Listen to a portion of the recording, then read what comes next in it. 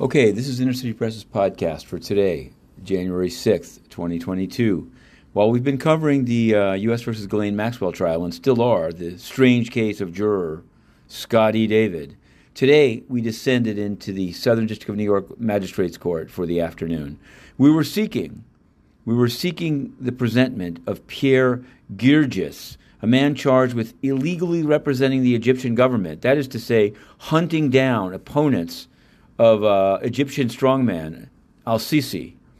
Now, we've covered al-Sisi's dalliance with Antonio Guterres at the UN, the same Antonio Guterres who has supported spies from Iran using the UN Federal Credit Union, from China. They had no comment on this. They refused to answer Inner City Press's questions. But we covered this, and Mr. Girgis is out on a $100,000 bond. We also covered the strange case of a man named Filippo Bernardini. He's from Italy, although he lives in London with Benjamin Kay of Kellogg's, and he's charged with a multi-year scheme to impersonate individuals involved in the publishing industry in order to fraudulently obtain hundreds of pre-publication manuscripts. Essentially, review copies?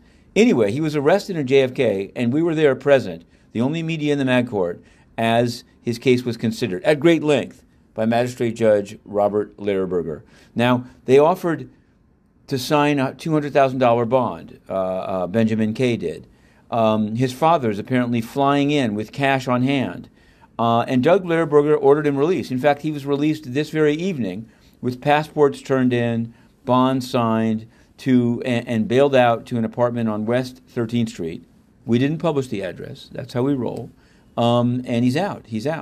Meanwhile, by contrast, and this is a contrast that it's hard not to make, a man named Valles, who was previously convicted of a drug crime, then in jail in South Carolina. Now he's back. The same federal defender said he's got two daughters in the Bronx that want to see him, that could make sure he doesn't get into trouble. He's detained, absolutely detained. Not even a discussion of bond, nothing. He's back in jail. Well, we're going to continue to cover that case. He'll be before Judge Caproni later this month. And we're also going to cover not only the book case, but the Egyptian spying case, as we cover the Iran, China, and the UN case. The only thing is that the UN claims to be immune, and therefore there is no case, at least as of yet. The UN should abide by the U.S. First Amendment or should decamp. That is our view. Inner City Press, Matthew Russell Lee, Maximum Maxwell, The 3-Minute Drill.